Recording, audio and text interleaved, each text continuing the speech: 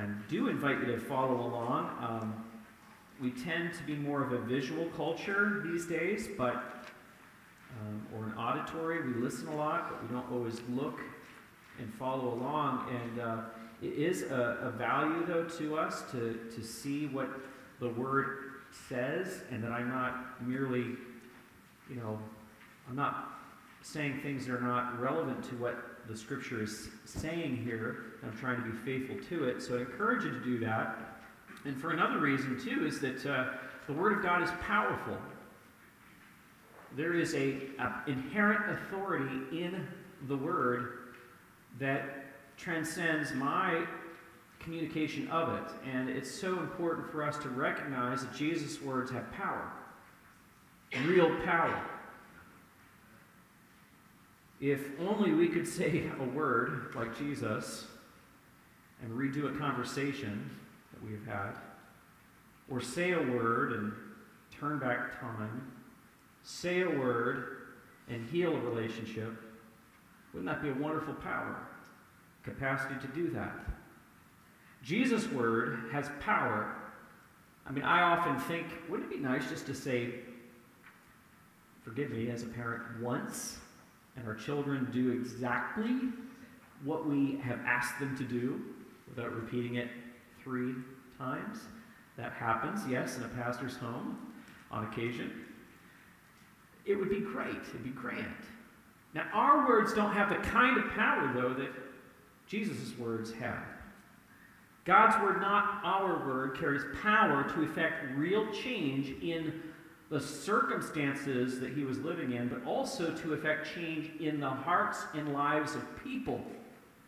People who were suffering, people who were dealing with fleeting thoughts coming in to their minds from the demonic world, and just to relieve and to spare them. I think it's important for us to realize that if we take the authority of God's word, particularly Jesus' word, as they're communicated to us, if we believe them, we trust them with obedience that says, yes, we believe them, we shouldn't be surprised to realize that in time there's going to be changes, because Jesus' words have incredible power to effect change in the world that we live. So this morning I'm going to be speaking and teaching through several miracles, additional miracles. And so let's just take a moment to read these words as they're presented through the Apostle Matthew. And chapter 8, verse 18. In the context, there were 3 previous miracles that we encountered: a leper, a Gentile, and a lady who were healed. In verse 18, we see now, when Jesus saw a crowd around him, he gave orders to go over to the other side. And a scribe came up and said to him, "Teacher, I will follow you wherever you go." And Jesus said to him, "Foxes have holes, and birds of the air have nests, but the Son of Man has nowhere to lay his head." Another of the disciples said to him, "Lord, let me first go and bury my father." And Jesus said to him, "Follow me, and leave the dead to bury their own dead."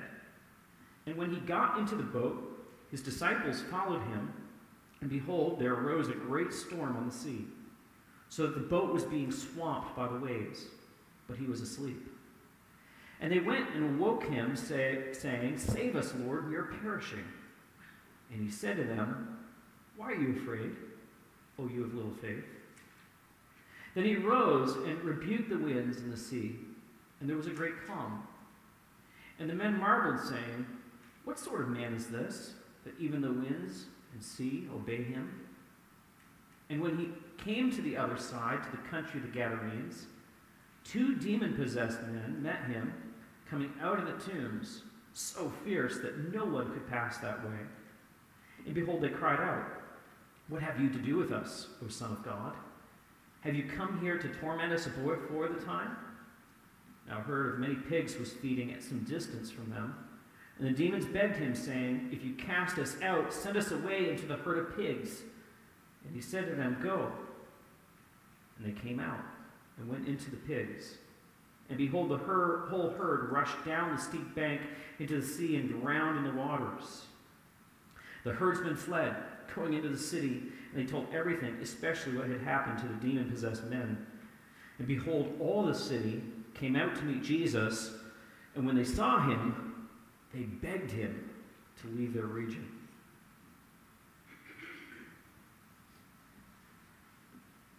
Lord, as we look at this text, may you move within our hearts to still the chaos that would be in our own souls. May your Holy Spirit speak deeply within our hearts.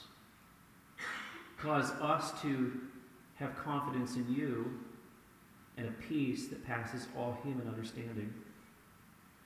We thank you for the gift of the Holy Spirit that gives us the capacity to be obedient to your word. And Lord, I pray that the Holy Spirit would turn disorder into order. In your name we pray. Amen.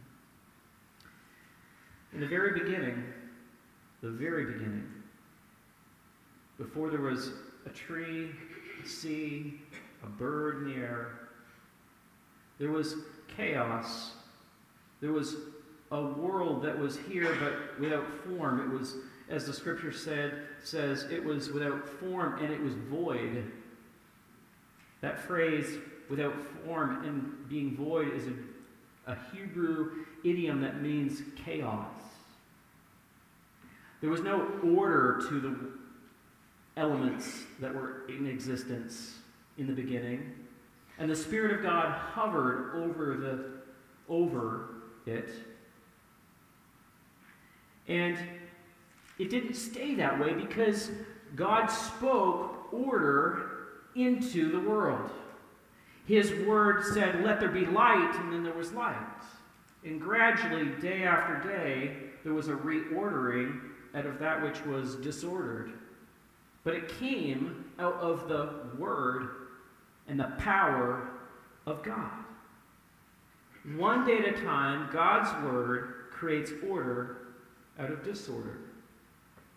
And when we turn to these miracles, we see chaos, we see some disorder occurring, and we're going to see with a word our Savior creating order.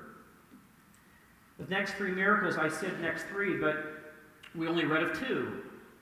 I stopped short just because of the nature of time. We don't have time to fully develop all three at one time this morning. Chapter 9 introduces us to a third miracle in a set in which, with just a word, Jesus heals and forgives sins. And so we see a progression of the word organizing and restoring a fallen creation. The word overturning demonic oppression. And in the third instance, which we'll cover next Sunday, there was the sin that was forgiven. All elements that cause disorder in our world. And so this involves also a very short object lesson in the midst of it. There is a conversation about wanting to follow Jesus and be responsive to his word. And there's people wanting to get on the boat with Jesus, and Jesus kind of calls the crowd here, and he kind of assesses whether or not there's going to be a responsiveness to his word or not. It's remarkable that these illustrations occur. We have these two men here standing, as it were, on the outside of the boat. But reality is, this is showing us just the importance of what we've learned in the Sermon on the Mount. If we're going to be a disciple of Jesus, we cannot be one in lip service only. We have to respond to his word. How did Jesus finish the Sermon on the Mount? He said in Matthew 7, verse 26 through 28, he said, "Everyone who hears these words of mine and does them will be like a wise man who built his house upon the rock. And everyone who hears these words of mine and does not do them will be like a foolish person who built his house upon the sand. And when the rain fell and the floods came and the winds blew and beat against the house, and it fell, and great was the fall of it." Notice the order versus disorder. It's directly related to response to these words of mine. Jesus began his Sermon on the Mount offering wholeness and blessing to those who respond to his teaching. We would all want these things. No one wants to live a chaotic and disordered life. None of us really set out, oh, I want to be in prison. That's my life goal and ambition.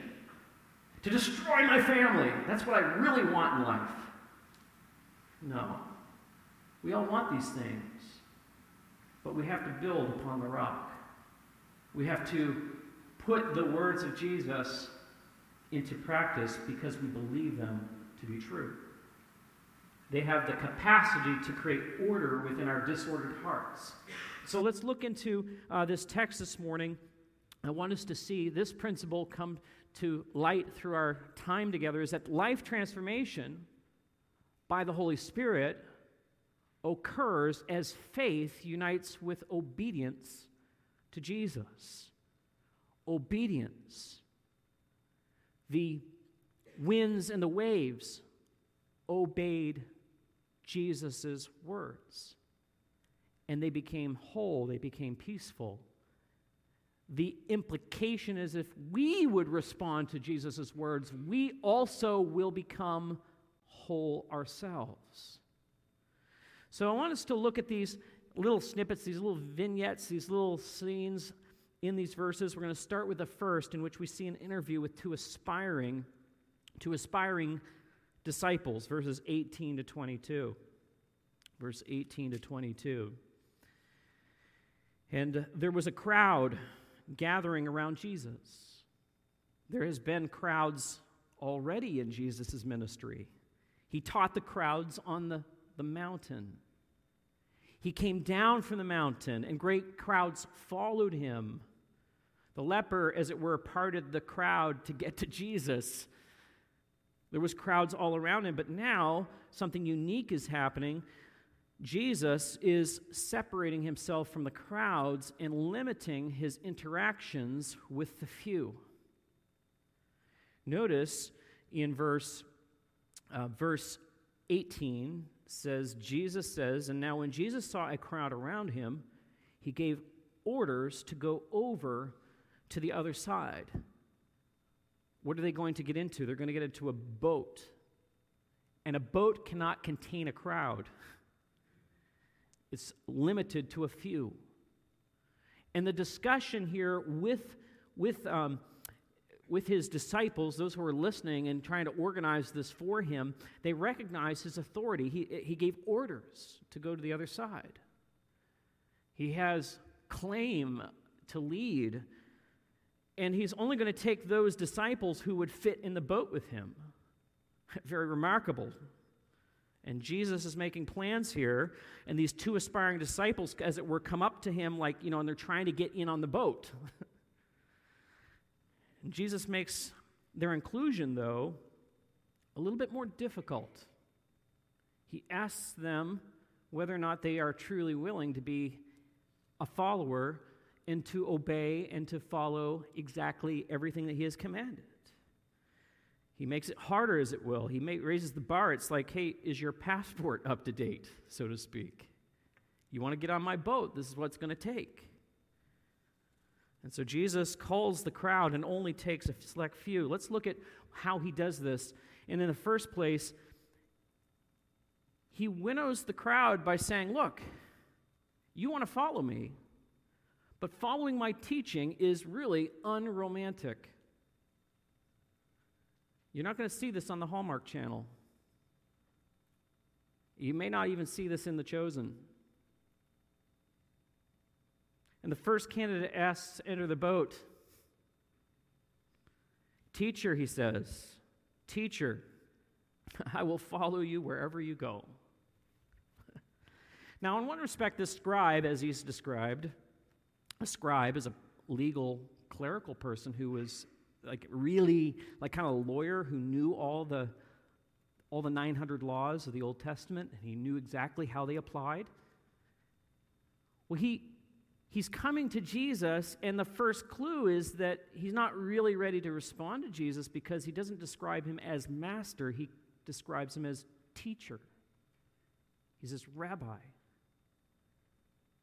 Now, typically, scribes would choose to follow a teacher. They would say, I want to be aligned with this teacher because he represents this school of thought, and I want to advance, and I want to move up the ranks.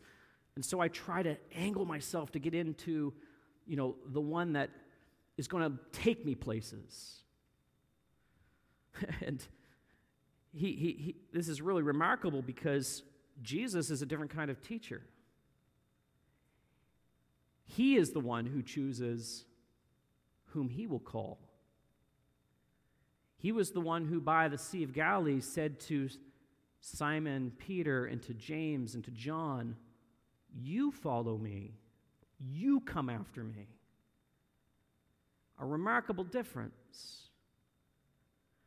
And this man doesn't come with the attitude of the leper. It's more of like, at long last, Jesus, you found me. I'm going to be your disciple. Like, you need a smart guy, a part of your crowd. I'm going to be a part of your crew. He doesn't come like the leper who says, Lord, if you will, you can make me your disciple. He comes with a different attitude. He claims a right to be a disciple rather than the humility to say, is it possible that I could be on your boat? He also rebukes the man, and Jesus says to him in verse 20, Jesus said to him, foxes have holes and birds of the air have nests, but the Son of Man has nowhere to lay his head. What is this reference to Son of Man? As a scribe of the Old Testament, this man would have immediately picked up on what Jesus was saying. Son of Man was a designated term to describe whom Daniel saw in a vision. The Son of Man coming through the clouds and sitting on the throne of God. The throne, like, he refers to himself as this one with authority to rule and reign, but then he twists the image and says he's not sitting on a throne. He doesn't even have a place to lay his head. And so he's telling this wannabe disciple, look, if you want to follow me, you need to not only see me as a great teacher, you need to view me as Lord and be willing to do whatever I will be doing, even if it's unromantic and it's uncomfortable. All who follow Jesus ought to expect that they will be exposed. They will be persecuted by the world. The world will not esteem them. They will not desire your company. Foxes have holes, birds there have nests. But there's another side to this. It's the element of faith. This is true that you will be rejected of men, but will you not also see a heavenly Father who will care for all your needs? It's a two-edged sword. Following Jesus is on the one hand unglamorous, but yet on the other, it also holds the peace for everything that we so desire. The Holy Spirit is the one who gives that peace. And to follow Jesus means that we are committing to his teaching, come what may. We don't know what we'll experience. And so often is the case that when someone makes a profession of faith, immediately their road gets harder. They make a decision. I'm going to follow Christ. I'm going to come and be a part of a body. And then it gets harder because every week there's another challenge. There's some reason why I might not actually be out with the body. There's people fighting for my time. And I have to make decisions, a priority. Where will I be? And Jesus is looking for a long-term commitment from those who follow him, and that's indication of a life transformation by the Holy Spirit. So there's this first disciple, and the second is also a little bit off. The second here, Jesus instructs him that it's not just only unromantic, but it's actually, if you are going to follow my teaching, you will find on the positive side, you're going to find life and health. This is what it means to follow my teaching. Now, the difference between the first candidate and the second is quite remarkable. In verse 21, let's read it. It says, another of the disciples said to him, Lord, notice a different word. He doesn't say teacher, he says master, Lord. But then something happens. Let me first go and bury my father. And Jesus said to him, follow me and leave the dead to bury their own dead. Now the second candidate asks Jesus for permission to follow. And he's aspiring. He asks, he's thinking about leaving the crowd. He's not sure. He's a little bit uncertain of what he should do. The other was eager. This one's maybe undecided as to whether or not this was for him. But then he throws out this potential objection to following. And he says, basically, in the way of thinking of a Easterner, a Middle Eastern person at that time period, to bury their father meant fulfilling his responsibility as a son to care for the estate in his father's older years with an indefiniteness to when he might pass. This is the idea of, like, I have to attend to my father until he passes. Now, if it was imminent that his father was going to die, he wouldn't be here. Like, let's just put that on the table. He wouldn't be here at the shore listening to Jesus. He'd be by his father's bedside. So that's not so Jesus is not being callous to someone who may be on their deathbed. No, Jesus is saying, you need to make following me your highest priority, even above the distractions that may come from family. That's significant. In fact, this man was putting off what would be rigorous discipleship indefinitely. He said, I'm not really serious about engaging in all of this and following you like maybe you would want me to be. He recognized him to be master, but at the same time, his words also indicate that maybe he's just using those words. He in his heart doesn't believe fully that Jesus is his master, so that he would pick up and drop his nets and follow him, so to speak. Now, Jesus says, let the dead bury the dead. This is really important, because when Jesus looks at the world, do you know what he looks at? He sees either people living or people who are living but really dying. He sees right through to the heart. He knows this world system is in a state of decay. It is falling away. It is dying. One generation comes and then another generation comes. We think that we will live forever, but we will not live forever. Jesus is looking at it from another perspective. And so when Jesus looks at the world, he recognized that to follow him, in his words, is the opposite of death. It brings life and it brings health. It brings healing to the soul. It brings the expectation of eternal life when we physically die and the hope of our resurrection. And following Jesus' teaching in the Sermon on the Mount is really life and its health. We want the good life. We want things to be like always aligning. But things can align within our souls no matter what's going on out here, because we're responding to the word of Jesus. We often get up, really hung up on those questions, those big questions of life. Like we wrestle with, who should we marry? I want to be in God's perfect will. It's like I want to know exactly who I'm supposed to marry, like what kind of, like the job I'm supposed to take, where am I supposed to live? All these things, though, will be added unto you. If you take the words of Jesus and start to respond to the mundane, moment-by-moment decisions to forgive, to not be angry at those who rebuke you, to pray for those who are against you, Jesus will give you what you need. He'll help you to know what to do. And if you take seriously what we might call, well, that's just mundane,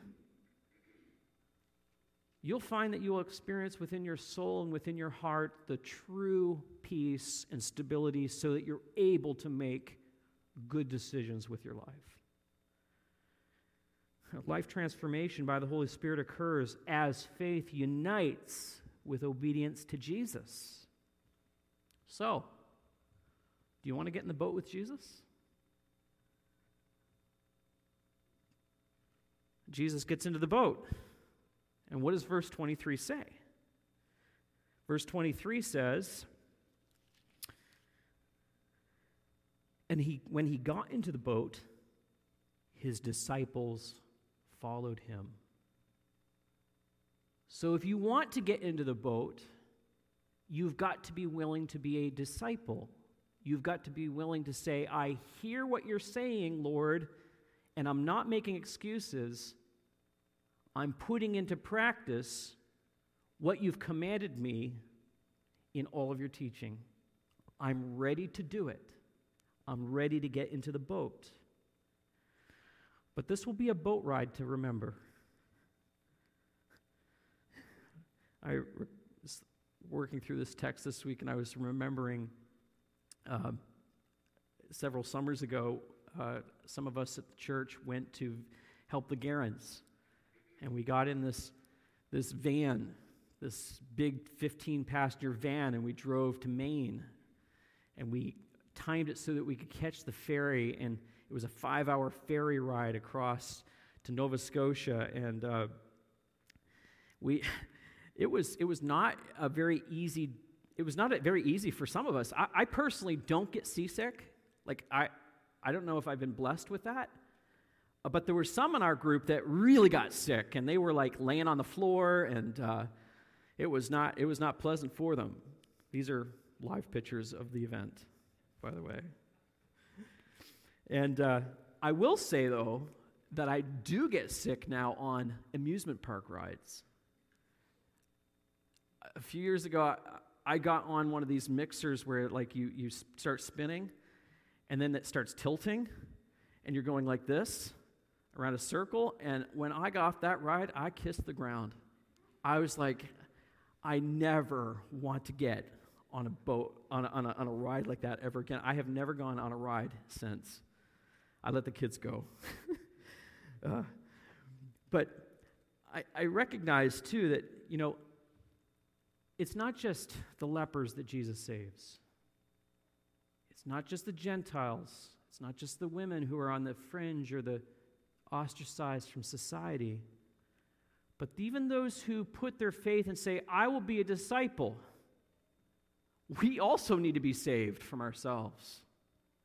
We also need to be saved every day as we go through responding to the Word. There's going to be all kinds of circumstances in our lives that we're going to need saved from.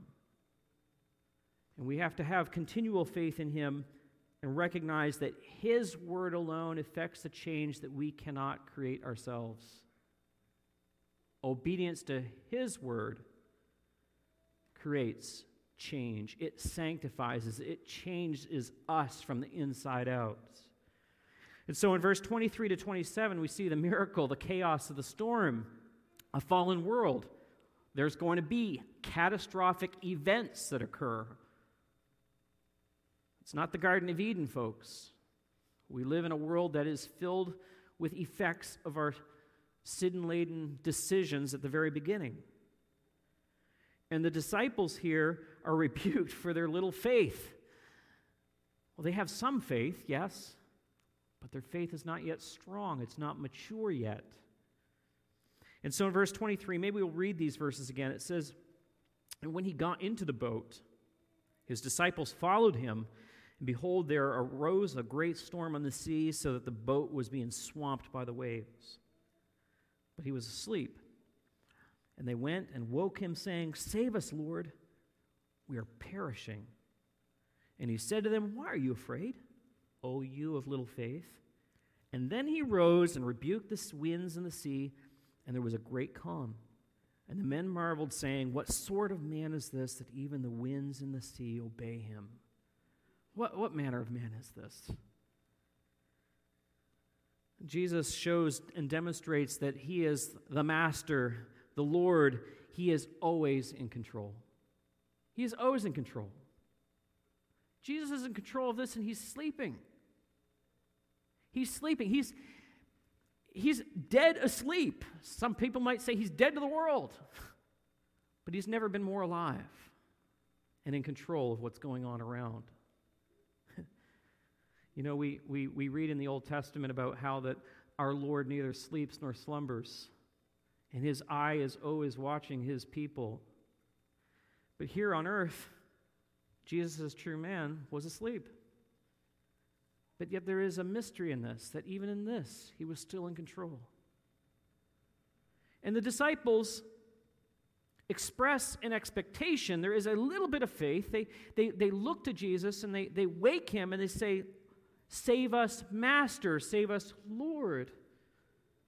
We're perishing." They say the right things, but their hearts are agitated. They're saying they're not quite. They're saying they kind of believe it. They're not quite all the way up to that level right yet. It reminds me a lot of the experience of Moses when he was standing on the edge of the Red Sea. Standing at the Red Sea, he in the distance and all the people of Israel saw the chariots coming, the smoke and the clouds of everything coming towards him. And they're in this box little canyon, and their backs are against the sea. And Moses says to the people, "Fear not, stand still and see the salvation of the Lord, which he will work for you today. The Lord will fight for you, and you will have only to be silent." It's remarkable because he's saying the right things. You know what God says back to him? The Lord says this to Moses: "Why are you crying to me? Tell the people of Israel to go forward." Well, wait a second. Moses said the right thing. But God knows our hearts. He knows that we are not stable. We still have chaos in our souls, even as we say the right things. We all are still of little faith. We all still have room to grow as followers of Christ. Come on, Moses. Just lead the people into the sea. Isn't it obvious? It's obvious to the Lord what he's going to do. It's not always obvious to us. So we have to take our eyes off of our circumstances and put them on the Lord. That's the essence of where order will come out of disorder. When he speaks the word, the chaos will be dispersed. There's a second miracle that occurs. Oh, yes, there is an important point that I can't overlook before we go to the second miracle, and that is this, that there's going to be chaos in our world as followers of Christ. And this is the laboratory of our faith. That little phrase, I cannot pass quickly over this because it's a trigger word. You know, there's certain words or certain expressions, people say things in our discourse, and it reminds us of things that occurred maybe a couple years ago or even a couple of moments ago. And this is one of those moments where Jesus says, "O you of little faith," and it triggers it's intended to trigger in their memories what Jesus had just said in the Sermon on the Mount. In the Sermon on the Mount, Jesus said, "But if God so clothes the grass of the field, which today is alive and tomorrow is thrown to the oven, will he not much more clothe you, O you of little faith? And Jesus is teaching these poor, wretched, stressed out disciples that he has it all mapped out. And I know that we, in our own worlds, we don't have everything mapped out.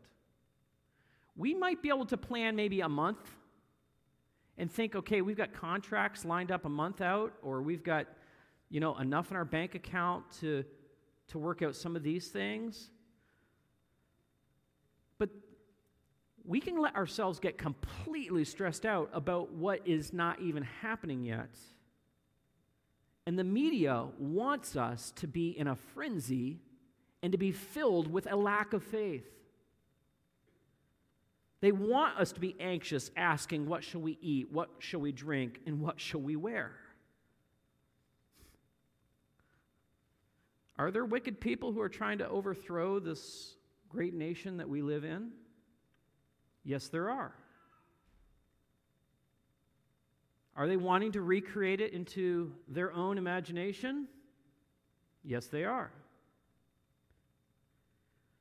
Jesus is not asking us to be apathetic, but to live by faith and not by fear. Who is the one that provides what you need? And the world is, frankly, in a bit of chaos right now. We have children leading us in government, making decisions either intentionally or ineptitude. And the world is running around like a chicken with its head cut off. But Christians ought not to be running around with their heads cut off. We ought to be looking to our Savior and recognizing that the one who parted the Red Sea, who stilled the storm, is still sovereign yet. This is my Father's world, and we need to remember that. We need to remember the words of Jesus and do them. Everyone who hears these words of mine and does not do them will be like a foolish person who built his house upon the sand or built his boat. And when the rain fell and the floods came and the winds blew and beat against that boat, it sank, and great was the sinking of it. These disciples were on a boat, but in the boat was their anchor, Jesus Christ. Life transformation will only occur through the Holy Spirit as we, by faith, obey Him. And so, it's important for us to recognize the need to follow and obey what He says. Let's look at the second miracle this morning, verse 28 through 34. 28 to 34, we see here the deliverance of two who are in a demonic chaos. Verse 28 to 34, let's read them again. It says, "And when he came to the other side, to the country of the Gadarenes, two demon-possessed men met him, coming out of the tombs, so fierce that no one could pass that way. And behold, they cried out, 'What have you to do with us, O Son of God? Have you come here to torment us before the time?' Now a herd of many pigs was feeding at some distance from them, and the demons begged him, saying, 'If you cast us out, send us away to the herd of pigs.' And he said to them, 'Go.' So they came out and went into the pigs, and behold, the whole herd rushed down the steep bank into the sea, and they drowned in the waters. The herdmen fled, and going into the city, they told everything, especially what had happened to the demon-possessed men. And behold, all the city came out to meet Jesus, and when they saw him, they begged him to leave their region." It's really remarkable. Two demon-possessed men, they come up out of the graveyard. Didn't we just hear Jesus talk about a graveyard? Let those who are dead bury the dead. These men who know and could get by are actually at a standstill. They're standing looking face to face with one who will not let them pass. They come up and they're brought up short. And we ought to recognize in this moment a couple of realities. And the first is this: there is the reality of demonic possession. Our scientific age does not like to acknowledge the reality that there are spiritual forces out there who will influence and also possess people. In the ancient world, the effects of some addictions and some obsessions and compulsions might have been labeled demonic. And we know that not all of those things were demonic, but I think it would be wrong to say that none of those things are demonic. Because clearly Jesus saw demonic possession. He identified it, and he said it's real. And these two men were clearly possessed. They lived in the realm of the dead. The demonic world seeks to use the corruptions of this fallen world to their advantage. And so human psychological instabilities can be a platform for demonic influence. We ought to recognize that reality. And even though people may perceptibly be all together, sin choices can also lead a person into the realm of the dead and influence of the demonic world. We also need to come up upon the reality of the Son of God. The demons know who Jesus is. They identify him clearly. They call him Son of God, which is remarkable because Jesus called himself the Son of Man earlier. The phrase Son of Man references the divine human incarnation. The demons here are looking at the incarnation saying, oh, we know who you are. You're the divine Son of God who has right to sit at the throne.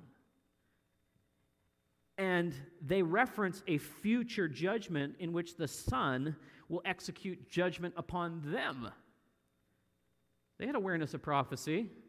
They were reading the scriptures, but they were confused.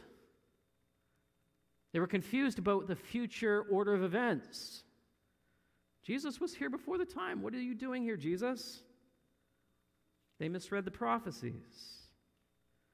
And remarkably, in this account, Jesus is recorded as just standing there, taking it all in. He's not perturbed by the whole event. I think if I was standing there and this demonic voice was coming out, I think I'd be like shaking. He keeps his cool. It's a chaotic situation. And he watches them, and they respond knowing what he's going to do. He's going to exorcise them out of these men and heal and make these men whole again. And they beg him to cast them into a herd of pigs.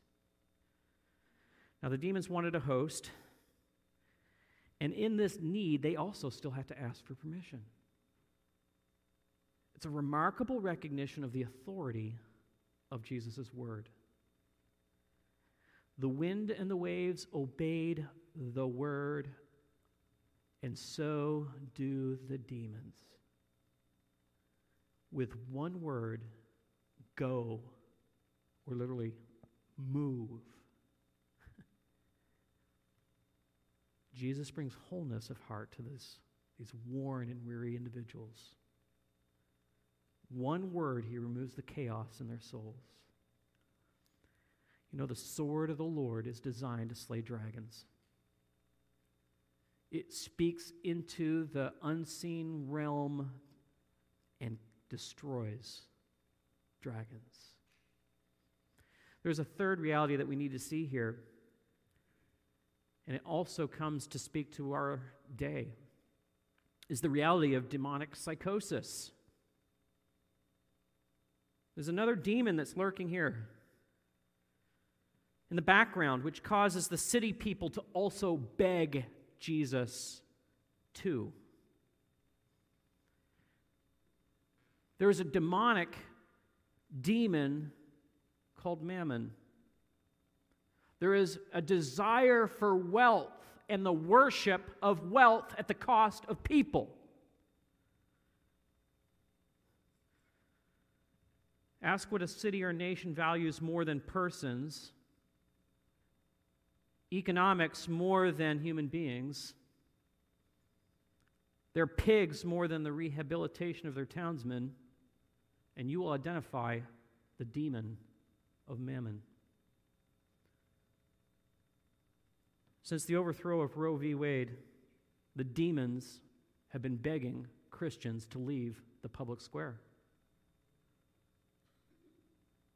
In every nation, in every community, there are people who love money and economic prosperity more than people.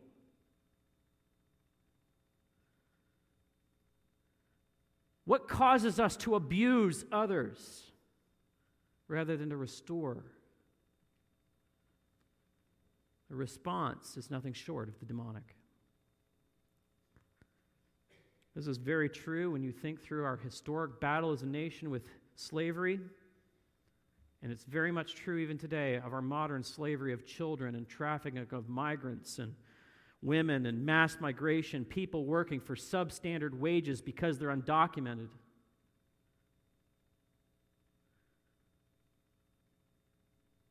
It's very similar to the kind of slavery that is in force right now, even in China, in which people are herded into camps because of their ethnicity. Corruption at the highest levels of our government is a kind of direct worship of mammon. The demonic world is alive and well in America today. In spite of the spiritual good that churches do in our own society, we are still very much in the realm of Babylon and deserve to be destroyed. Just as Babylon in the book of Revelation will face God's wrath when he comes, we should not expect our place to be any different. We ought to rejoice, though, on the overthrow of wicked laws. We ought to rejoice. But we have a legion of demons that need to go over the cliff and into the sea. Change must first begin in the house of God. We have to be true disciples who are willing to respond to the Word of God ourselves if we ever think that we will be salt and light in this world. Life transformation begins through the born-again experience of the Holy Spirit. And it continues as faith unites with obedience to Jesus. You know, we can look at these miracles and we can say, look at how fast that disorder turned to order. And we can discount the day of small things, little changes that amount to large change.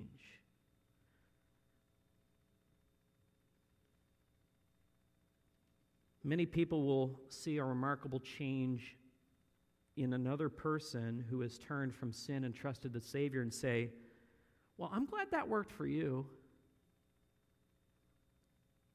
Why do people do that? Why wouldn't it work for them? Jesus, his word, his power has not changed. 2,000 years, there have been many people who have been radically changed by the truth of Jesus' word. We're sitting in this room because people were changed centuries ago and communicated about the change that occurred in their hearts to others, who told others. And now we're receiving it for ourselves. You know, the beauty of pastoring in one location for a long period of time is that you get to know people and you get to see the changes that are occurring in their lives.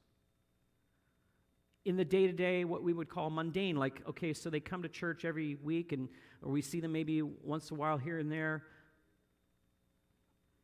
But some of the fruit comes up after a few years, and you look back and you realize, wow, look where they have come. They used to be such a train wreck. Well, look over there. Look at how well ordered they are now, and they're glorifying God over here now in ways they. And I know some of your stories. I know some of your personal stories of how when you came to faith and you look back now and you see the radical change that has occurred in your life. That didn't come because you were smart or you were wise. It came because of the Holy Spirit in response and obedience to the Word.